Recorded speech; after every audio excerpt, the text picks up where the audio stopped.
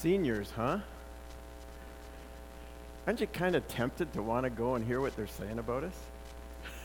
I got to be careful who I look at when I scan the...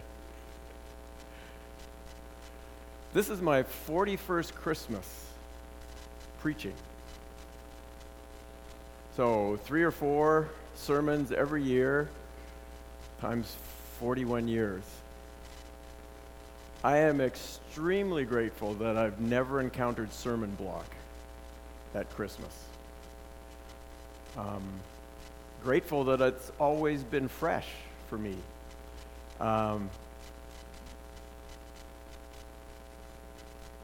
just have a hard time doing old sermons. So just because settings have changed and scenery has changed, I just can't go and re-preach an old sermon. I have to redo it. I start from scratch, or I get a couple little nuggets out of it, and away I go. But fortunately, I've never found that preaching at Christmas is sort of dull or boring or same old thing kind of idea.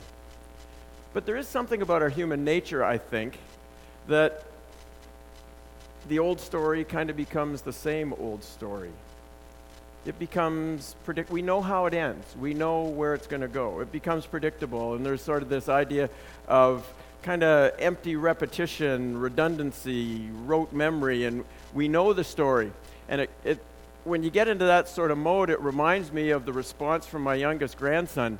During the Tim Hortons hockey card thing, I decided that Grandpa was going to give each of the boys, mail them a package of hockey cards every week till Christmas. And I thought that was pretty cool. So Hayden, my youngest grandson, gets his first pack of hockey cards from us. And Sharon, do you remember what he said? Boring. He's still getting them in the mail, so I don't know what he's doing with them, but he's still getting them in the mail. But there's that predictability, right? And that's sort of the ho-hum kind of, it just becomes, and it's almost like easy at Christmas, especially church-wise. I think it's kind of easy to get sort of caught in autopilot.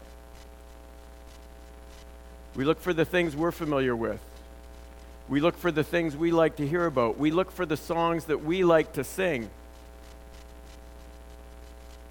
You think that's all there is to find at Christmas? There was an old commercial. Cornflakes did it, I don't know, it might have been 20 years ago. When you're seniors, you kind of lose track of how long ago is long ago. But there was an old Cornflakes commercial. I think it was back in the 90s, and it went something like this. They were trying to rebrand cornflakes a little bit, and the phrase was, try them again for the very first time. Don't assume you know what cornflakes taste like. And so the commercial went for, I think, a fairly long time. Try them again for the very first time. I want to encourage you this Christmas to read the Christmas story. You're only dealing with really two chapters in Matthew, 2 chapters in Luke, right? So you could say, wow, 41 years of preaching, how does it not get old? How does it not get boring? I think a lot of it has to do with how we approach the Word of God. The Word of God should never become the same old thing. The Word of God, we are told, is alive, it's active, it's incisive, it penetrates, it convicts, it makes us aware, it enlightens us, it illuminates us. It's more than words.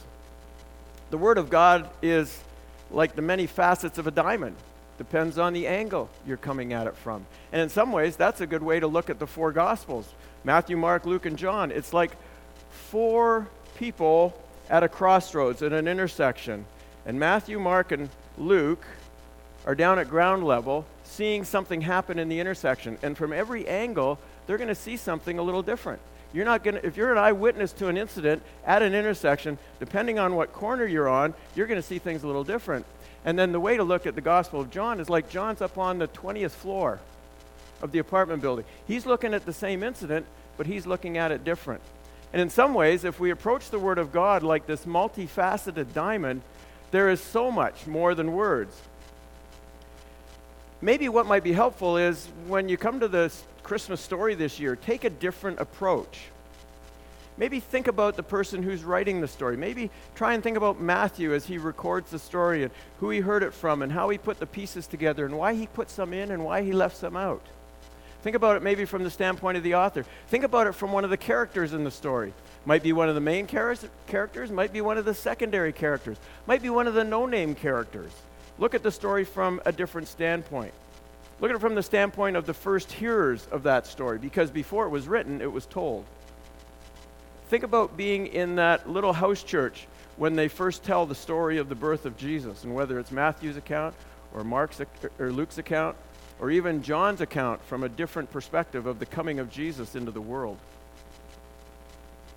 Maybe even think about it from the standpoint of someone who's never heard the story. There's lots of people in the 21st century in North America who have never heard the story. Take it from a different standpoint. So that's my Christmas challenge to you this morning, and through this Christmas season, through Advent, every Sunday morning. When we come and we light the Advent candle, today it's the candle of hope.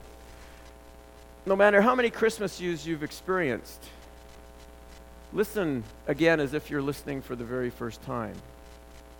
Take your mind and your memory and your assumptions sort of off cruise control, and try to engage with maybe a word or a concept or a phrase or an aspect. I like how Curtis picked up something that Adrian had mentioned in his prayer, and he ran with that and encouraged us to follow it. Look for that and allow the Holy Spirit to kind of connect those things that God wants you and I to become aware of. But I encourage you, as we approach this Christmas season, read it again, listen to it again as if you're listening to it and reading it again for the very first time. This morning we go to Luke chapter 1, the story of Mary. We're not going to read all there is about the story of Mary. Luke chapter 1, page 944, if you're working with the pew Bibles there, that are in the rack or under the seat in front of you. Page 944, Luke chapter 1. Verse 26 begins the story of the account of Jesus' birth. Luke has already told a little bit about the birth of John the Baptist, but in Luke chapter 1, verse 26, the angel now appears to Mary. What's interesting about Mary, some of you may know this, some of you may not know this, but in first century culture, girls were engaged to be married somewhere around the age of 12 or 13. And within a year or so, you were living in the home with the person that you were engaged to. That was the culture, that was the way it was set up. It was the arranged marriage kind of thing. But that certainly rocks our assumptions and our perceptions about marriage. So here's this 12 or 13-year-old girl who is already engaged, probably around 13 years of age. You know, when you start to understand the place of children in the first century, children were just almost like accessories in the first century. They were your laborers on in the family business or the family farm. And then the female factor in the first century again. Sorry, ladies, that's just the way it was in the first century. What mattered was being a man. And so here's this 13-year-old girl chosen by God to carry, as we sang, the Savior of the world. And Mary has kind of mixed reactions and mixed emotions as you go through the story, and you're probably very familiar with the story. Verse 29, Mary was greatly troubled at his words and wondered what kind of greeting this might be. She's kind of afraid, but she's kind of in awe. She's kind of scared, but at the same time she's overwhelmed with the appearance of this heavenly being in her midst, telling her what God is about to do.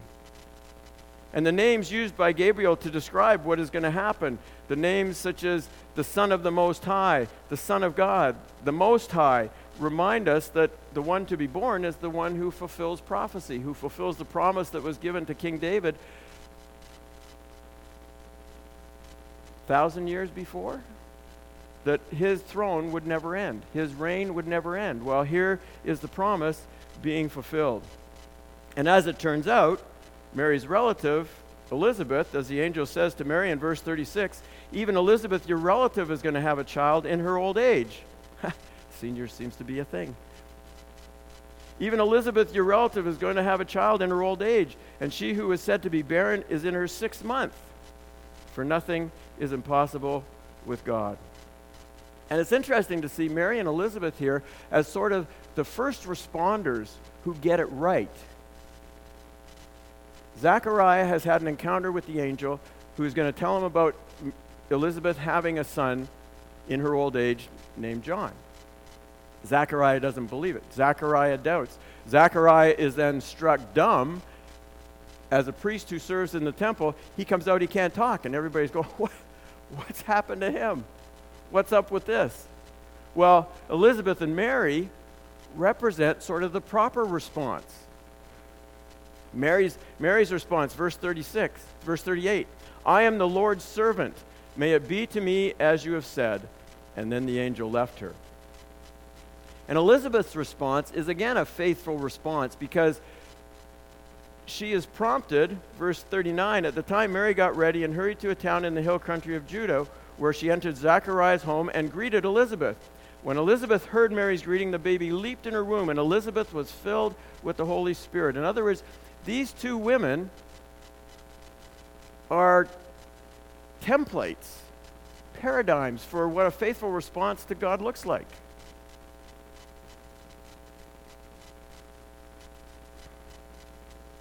Interesting, I think, that the first witnesses to the truth about God becoming a man, God, the incarnation, taking upon flesh, human flesh, in the conception of Jesus, that the first two witnesses are Mary and Elizabeth.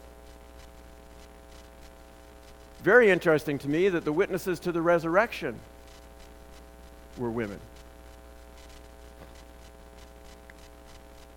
The first witnesses to the resurrection were women. And in the first century, sorry ladies, but the testimony of a woman didn't count when it came down to the testimony of 2 or 3 witnesses. Whether it was the Jewish culture, the Greek culture, or the Roman culture, the women's testimony didn't matter.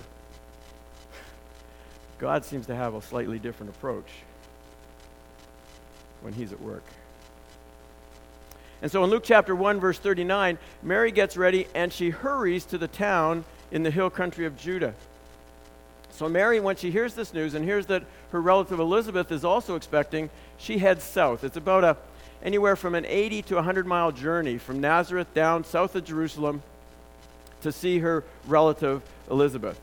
And there's an interesting parallel happens in the stories. If you read a little bit about earlier in chapter 1 about the birth of John and how it's going to happen, and then you read about the birth of Jesus and how it's going to happen, and the way Luke sort of parallels both lives, there's a lot of similarities, but without a doubt, Jesus is superior to John. Why is that important? Well, because in the first century, in that kind of culture, the lesser would always go to the greater. Okay, the lesser would always pay honor or pay tribute to the greater. So the expectation in the first century would be that Elizabeth would go to see Mary because the lesser honors the greater. You got the reverse happening here in that the greater, Mary, carrying the baby Jesus, goes to the lesser, Elizabeth, carrying the baby John. Just the way God likes to turn things upside down, right? Conventional wisdom kind of gets tipped on its head when God's at work.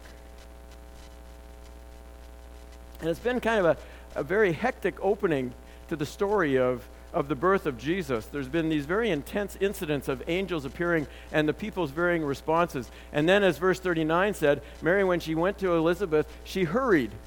4 or 5 day journey. I don't know how much you could speed it up by hurrying, but Mary hurried. She takes off, and she's pretty intense, and the situation is pretty intense, and she's very zealous and eager to see her relative. And so she makes the 100-mile or so journey. And then Luke has an interesting way of just kind of slowing us down. Because in verse 46, he has what we call Mary's song, or the Magnificat, as it is sometimes called. And so it's like there's intensity, there's this action, there's Mary running to see Elizabeth, and then all of a sudden she stops. And she sings.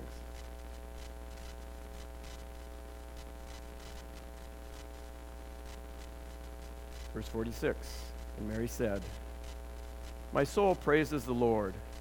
My spirit rejoices in God my Savior.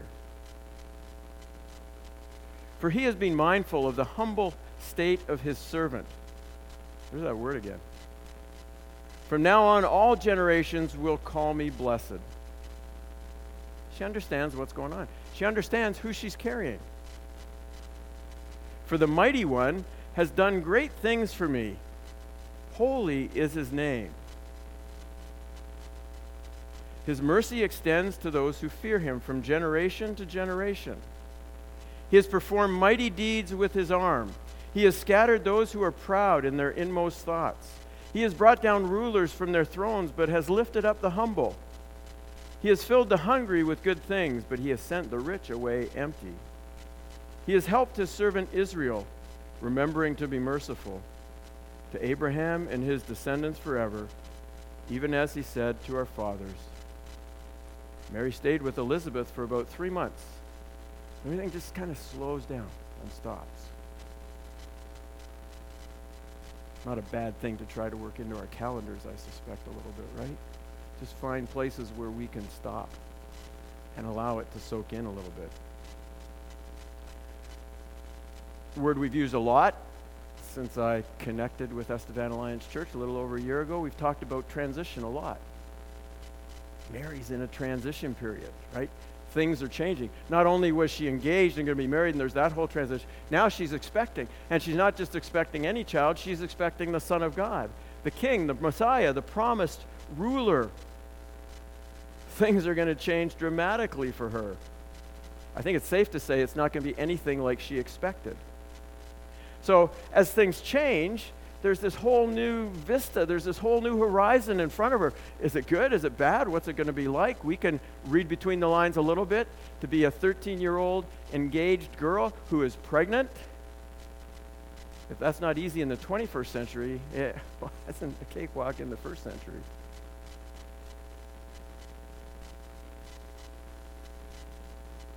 But there's all kinds of Old Testament. So in this idea of she's transitioning to a whole new experience, there's this idea of continuity with God at work. And there's all kind of echoes of stuff from the Old Testament that the Jewish people would be extremely familiar with.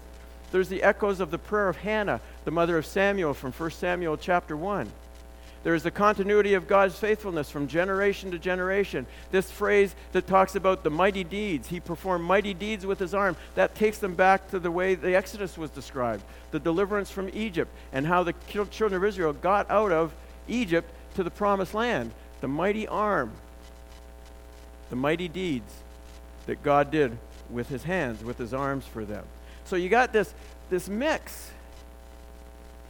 The old, the traditional, the classic, whatever word you want to use for the stuff we old people like, right? We can call it classics, we can call it tradition, we can call it familiar. But there is that familiar. Mary's song is just woven with all kinds of expressions from the Old Testament. At the same time, God is doing something new. And I was reminded of the verse in Isaiah chapter 43, verse 18 and 19, where God says, "It's nothing compared to what I'm going to do, for I'm about to do a brand new thing. See, I have already begun." And it's just going to look a little different this time around. Same promises, same concepts, same principles of being, but it's going to look very different. Well, it's going to look so different that I think it's safe to say nobody saw this coming. Joseph is told before the wedding what's going to happen with Mary and what God's plan is and what God's purpose is. And Joseph all of a sudden thinks, okay, time to stop, turn that around, and he considers divorcing Mary. So Joseph certainly didn't. He had his plans, he had his expectations. This is the way it's going to go. This is the way it always goes, but not this time around. Totally different way it's going to work out. Mary, we already talked about her a little bit, her age, her state, her gender, her family, as a virgin. Not the typical choice, not the normal choice.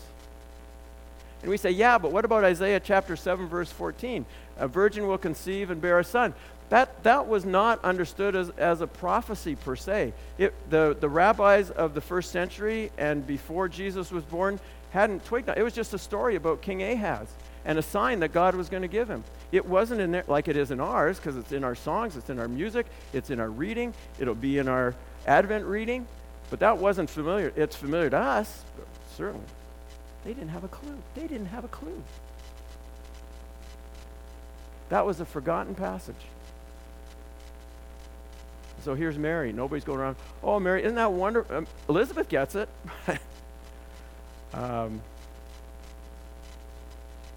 Zechariah. We talked about Zechariah. He's doing his regular routine, his regular rotation, his regular shift as a priest, and he comes out and he can't talk. Well, that changes everything for Zechariah. Elizabeth. She's old and she's never had children. Now, the good news is there's precedent for that. Sarah in the Old Testament with Abraham, she was old when she had Isaac. Hannah was barren when she had Samuel. Samson's mother was barren until she had Samson. So there's precedent, but still, Elizabeth had written that off. Joseph didn't see it coming. Mary didn't see it coming. Zechariah didn't see it coming. Elizabeth didn't see it coming. The shepherds didn't see it coming. They were out taking care. Everybody's just kind of doing their ordinary, normal things, and all of a sudden, boom, the angels show up. Kind of challenging for the shepherds because the shepherds were considered unclean. They were the outsiders. It's great for them to service the temple and provide the sheep, but don't, guys, bring your smelly robes and animals into town. You guys stay out there. We love your service you provide, but you're not welcome. You're unclean. We don't treat people like that, do we? They provide the service for us that we benefit from, but then leave them outside. Persian mystics see the star and they come to worship Jesus. Every Jew in the first century knew that the Gentiles were your enemies. Who would have thought 3 Persian mystics would have been the ones to recognize what was going on in Bethlehem? And then we come to the 2 old-timers, Simeon and Anna.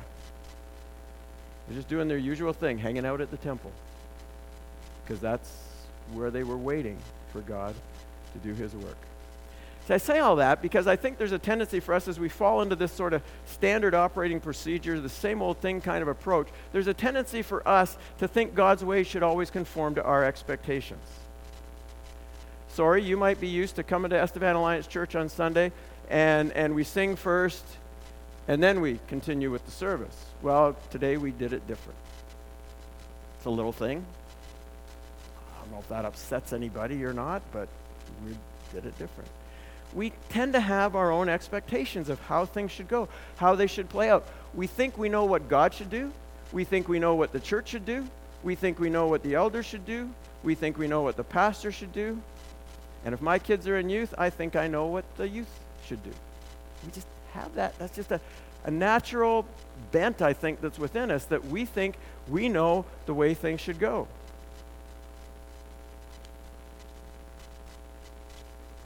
And then in our prayer calendar today, day 1, December 1st, day 1, you know what the verse is for our prayer calendar today? Isaiah 55. For my thoughts are not your thoughts. Neither are your ways my ways. Wow. If there was ever a story that reinforced that, it's the Christmas story. Joseph didn't see it coming. Mary didn't see it coming. Zechariah didn't see it coming. Elizabeth, none of them saw it coming. Surprise!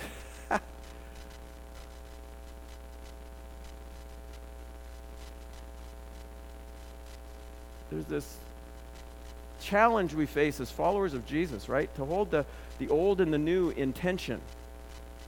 The old and the new working together in balance.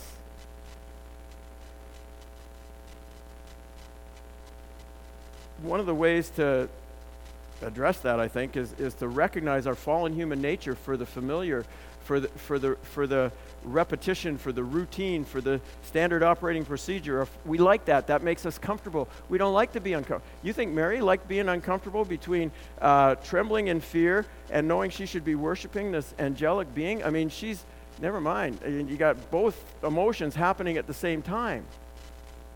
But there's something about our fallen human nature that just hungers for familiarity.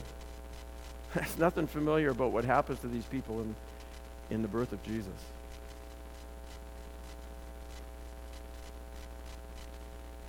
I think the key to handling that tension of the old and the new is humility. And I think that's one of the key words, I think, that pops up in Mary's song. Verse 46, humble. Verse 46, servant. Verse 50, fearing God. Verse 52, humble. Verse 53, hungry. Verse 54, servant again. All these words speak of those who are least in the eyes of the world, maybe even in our eyes also. But it's Luke would use the term later on in his gospel. He'd talk about the poor. He'd talk about the poor economically, relationally, spiritually, which includes the oppressed, the neglected, the forgotten, the outsiders, those of low estate, those of low means, those of low status. Humility. Physically, materially, but also internally. They have no stake. They have no right. The poor. The lost.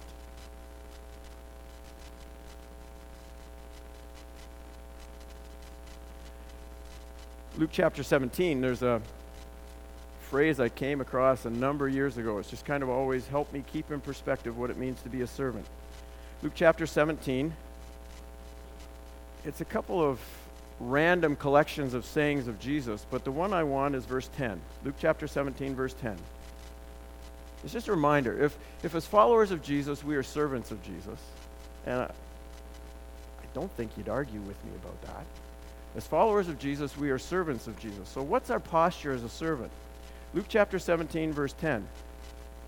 So Luke has taken this idea of humble, poor, lowly, and he's going to run with it throughout his gospel and into the book of Acts. So he says in this story, so you also, when you have done everything, and feel free to read the rest of the story later, so you also, when you have done everything you were told to do, should say, we are unworthy servants, we have only done our duty.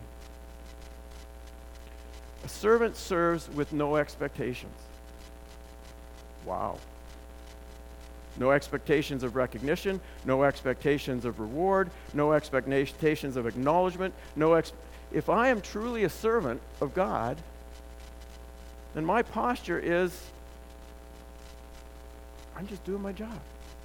And whatever God does with that, I leave it in his hands. I think that's for all of us across the board. Pastor, elder, Sunday school teacher, youth leader, worship leader, instrumentalist, vocalist, usher, greeter, worshiper.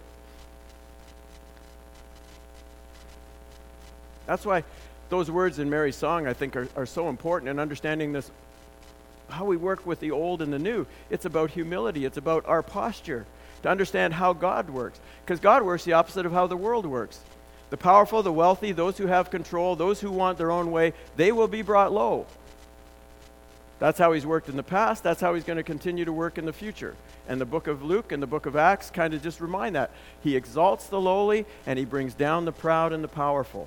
There is this great reversal in how God works because the wisdom of God is foolishness for mankind.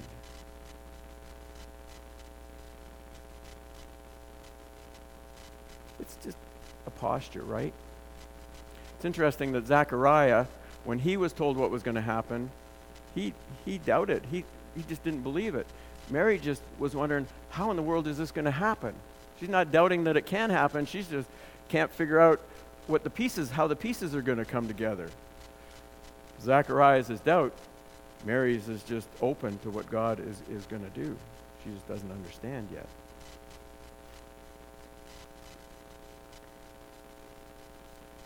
And it's not just outside the church where there's the powerful, the wealthy, the people who like control. I mean, we wrestle with all that ourselves as well.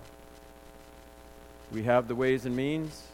We try to use the ways and means to get things to go the way we want. How do we balance? How do we keep that tension of old and new together? Allowing God to surprise us, at the same time recognizing that there is a firm foundation that we're established on. Humility, the posture of a servant. And some of you, as soon as you hear that, might think, well, how in the world does anything get done in the church if we all say, I'm just doing my duty, I'm just doing what God has asked me to do, and I leave it there? Well, that's not the only principle in Scripture of how we function together as a body, but I think that's where it starts.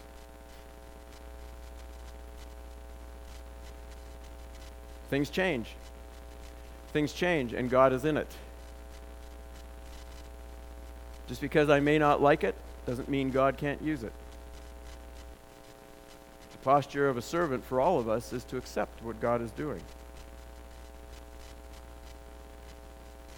God exalts, he lifts up the humble, the low, and the poor, and he brings down those who are proud. As our prayer calendar said, for my thoughts are not your thoughts, neither are your ways my ways. We do well as followers of Jesus to be open to God working in a way different maybe from what we assume and from what we expect. But then Mary's song closes with words of hope. The last few verses of Mary's song goes back to the beginning. He has helped his servant Israel, remembering to be merciful, verse 55, to Abraham and his descendants forever, even as he said to our fathers. So Mary, through Luke's words, goes back to the promise to Abraham. The promise to Abraham in Genesis 12 and 15, through you all the nations of the world will be blessed. Your children, your progeny will be as numerous as the stars in the sky and the sand in the sea. Why? To bless the world. To bless not just the Jewish nation, but to bless the world. And so through Abraham, the promise comes, and through Abraham, the promise of God our Savior is realized. So it takes us back to that Old Testament word of covenant. It takes us back to the covenant idea, that God is a covenant-making God, and that God is a covenant-keeping God. And when a covenant is made, according to the sort of treaties at the time that were made, a covenant is a bond, a relationship, certified, notarized connection between a powerful person and the less powerful, so the greater and the lesser. And so God made a covenant with Israel. And that covenant then became a new covenant, prophesied through Jeremiah. I will be your God, and you will be my people. I will remove your heart of stone and replace it with a heart of flesh. God is a covenant-making God. God is a covenant-keeping God. And we do well to remember our place. We have a relationship with God because the greater did something for the lesser. Because the one who was the King of Kings and the one who is the Lord of Lords and the one who has come to earth as the Son of the Most High, as the Son of God, did something for us. If you're still in Luke, turn to Luke chapter 22, and you can leave your Bibles open to Luke 22, because that's where we'll go for our communion words this morning from Jesus at the Passover. But I particularly want to connect it with something Luke has in the account of the Last Supper. Luke chapter 22, verse 20. After supper, Jesus took the cup, saying, "This cup is the new covenant in my blood." This cup. So here's Mary's song, ends with this talk about God being a covenant-making and a covenant-keeping God from generation to generation, all the way back to Abraham. And so at the Last Supper, as they remember the Exodus, as they remember the mighty deeds of God and his strong arm that got them out of their captivity in Egypt, Jesus says this cup is the new covenant in my blood, which is poured out for you. That lesser greater thing becomes really important here in understanding what was done for us. You and I bring nothing to the table. I don't know what meetings you go to and how you feel when you go to a meeting. You probably feel like you bring something to the table. You've got a stake in it. And if I was to confess, I've been to my share of meetings where I've sat there and honestly, sadly thought, I really am the smartest guy in the room.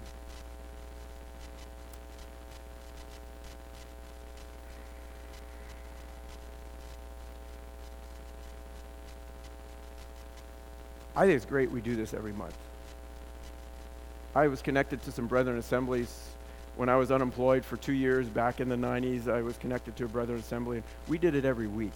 And I think there's something to be said for every week. Just to remind, as long as I'm doing it for the right thing, right? If it's rote, if it's repetitious, if it's just boring church cycle of things, it means absolutely nothing. But hopefully every time we come to the table, it means something. Last time we came to the table, I apologize. I don't know if you remember a month ago, we had communion, and the songs were playing. At the end, we'd pass the bread and we'd pass the cup, and I came up at the end, and I had a couple ways I was going to go. And all of a sudden, as we're sitting there, we were talking about what the song had something to do with God's love. And it just triggered me in this grandfather mode again. And I don't remember, I just almost lost it. And I wasn't planning on going there. I had no idea of going there. And for those of you, if that offended you, I never heard that it did, but I just felt very self-conscious that, wow, I did not see that coming.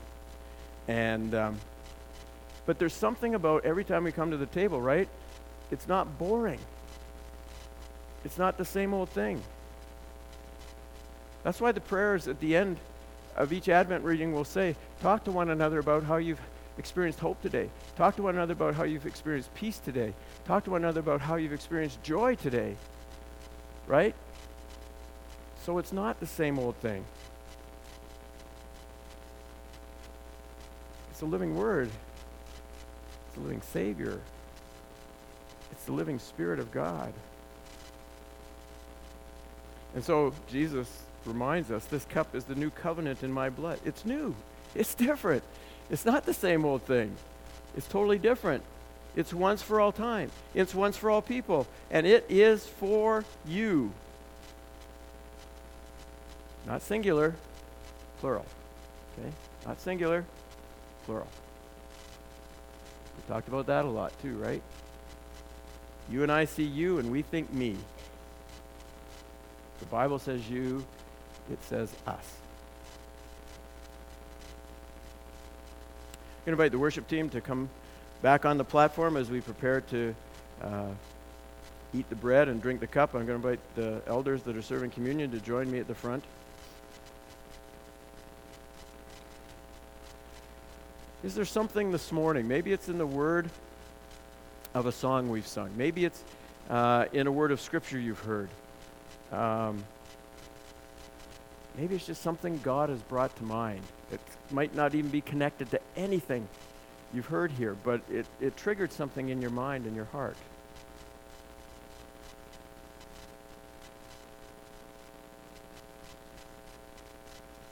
I don't think those are random acts of memory. I think there's a reason those things trigger.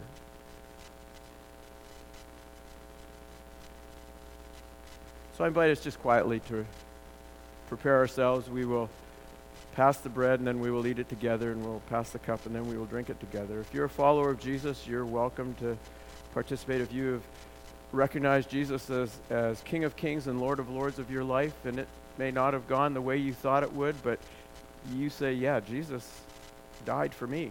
Jesus' blood was for me.